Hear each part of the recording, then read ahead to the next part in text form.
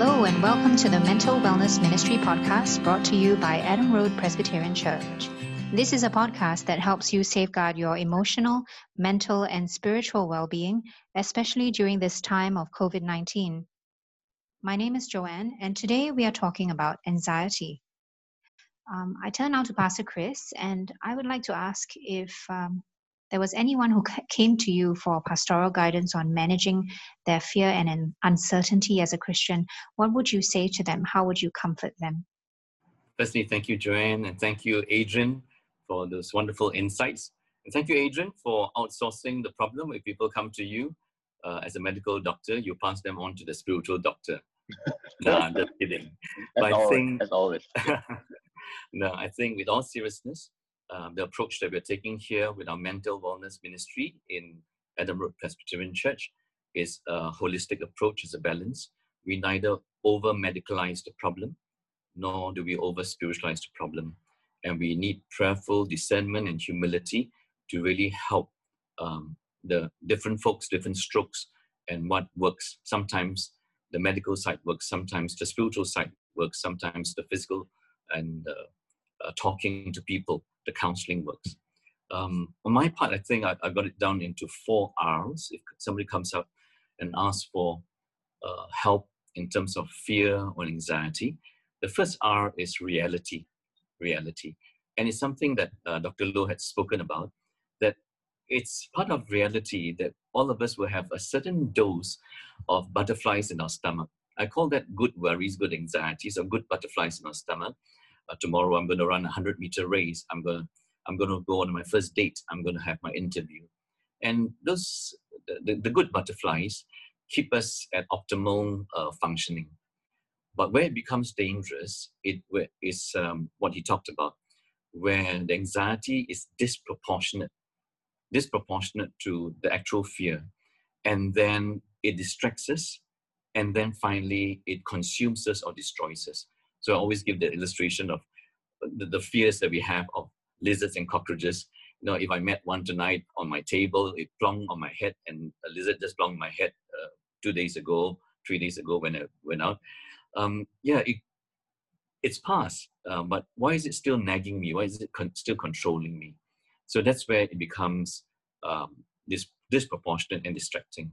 So the first thing to work out is, even as God's people, we live outside the Garden of Eden, and we have a reality dose of worry and anxiety, right? And some of that is, in one sense, good functional worry. But when it crosses a certain line, it becomes paralyzing. Second R is Redeemer. We work out who we fear. And here I take you to a Bible passage. And the Bible passage is Matthew 10, verse 28, where Jesus is speaking about the course of discipleship, what it means to follow him. And Jesus said, "Do not be afraid of those who kill the body, but cannot kill the soul. Rather be afraid of the one who can destroy both soul and body in hell. Are not 2 sparrows sold for a penny? Yet not one of them will fall to the ground apart from the will of your Father. And even the very hairs upon your head are all numbered. So do not be afraid. You are worth more than many sparrows."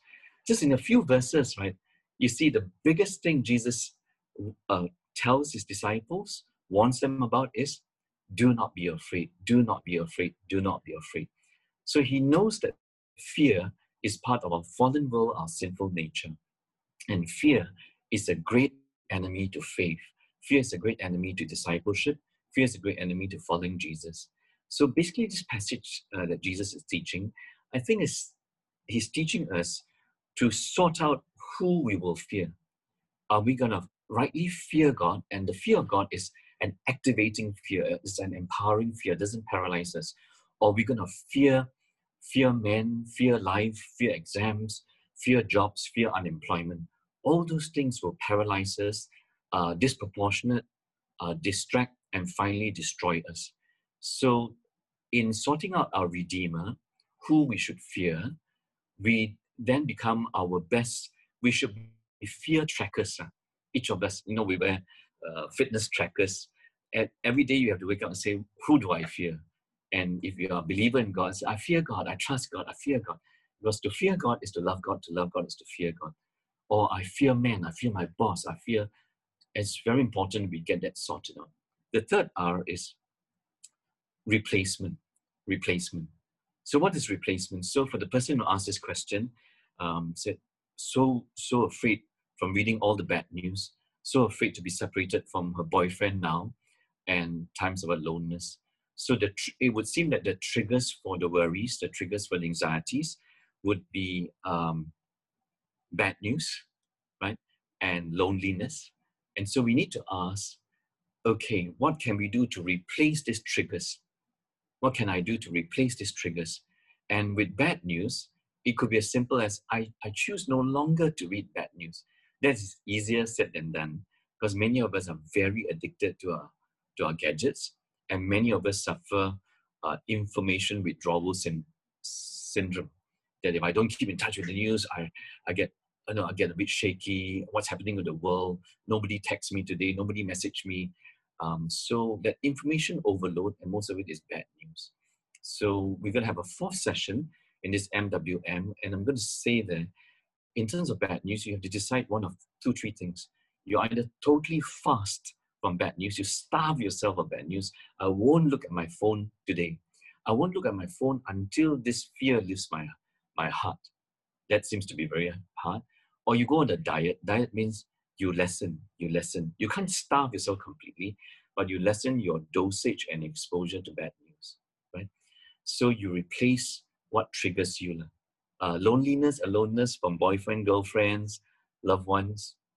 At times like this, with safe distancing or physical distancing, we have to work out that our ultimate security is not even our loved ones. Our ultimate security is God, whom we are most socially distant from physically. We can't see him, but we know he's there and we know he loves us. Same with the Lord Jesus. So how to replace that? With bad news, right? The danger is there's a term now called echo chamber. If you keep reading and listening and watching bad news, you enter an echo chamber. Echo means you choose what you want to hear. You keep wanting to hear bad news that worries you. You will reach, and you will have your panic attack, and you will need medical intervention, because it's like drinking poison or taking poison straight into your brain, right? So none of us would drink poison every day, but when we give ourselves an overdose of bad news, it's toxic to our mind, very, very toxic. And the last one is so we replace it with good things. We replace it with God's word, what Adrian talked about. For me, if I go through something that really makes me anxious, I will read God's word. Sometimes I'm so anxious, but I read aloud. I read until the anxiety leaves my heart. I read until the worry departs and the peace of God arrives and settles. If you haven't experienced that, I highly commend that to you. You read aloud the word of God. And you can read the Psalms, you can read Proverbs, you can read a book like Philippians, which is full of joy and promises. You read until fear departs and peace and serenity arrives and lands in your heart, and soon becomes not just your thoughts, but become your experiences. Last R is not just reality, it's not just redeemer and replacement of bad with good, negative with positive, man's words with God's word, but repetition. Every time you're triggered, do the same remedy. And like a sportsman, you build up this spiritual, mental, emotional resilience to anxiety. From Jesus' teaching, in my prayer in the first session, it is God's sovereignty that cures anxiety. God knows the sparrows, he feeds them. God knows the hairs upon your head and my head more than anybody. And it is God's sovereign will over your life that ultimately will cure anxiety. Hope that's helpful in some way. Janet, over to you. Thank you, Pastor Chris, for the 4 R's. And truly, God's sovereignty is the one that cures our anxiety. So as Colin Buchanan sings, the Lord is King, and He's going to rule over and take care of everything. So as we close this session, let's remember that and come together in prayer. Pastor Chris, would you pray for us, please? Okay, allow me to pray. It's an honor and privilege to lead us in prayer. Almighty God, whom we call Abba Father, we come to you and firstly confess and acknowledge that when we take life into our own hands and we think we're in control, we actually become serial worriers. We are addicted to worry. We enter echo chambers, and if we don't watch it, we worry about everything from our homes to our school life to our work life. We worry from morning to night. We worry from Monday to Sunday. And we know that's because we think that we are in control and we can manipulate our circumstances. We can plan our days. But we humbly acknowledge as we go through COVID-19 that none of these things that we presume is actually true. You alone are God. You are a wise creator, you are a provider, you are a protector. Above all, you are a redeemer.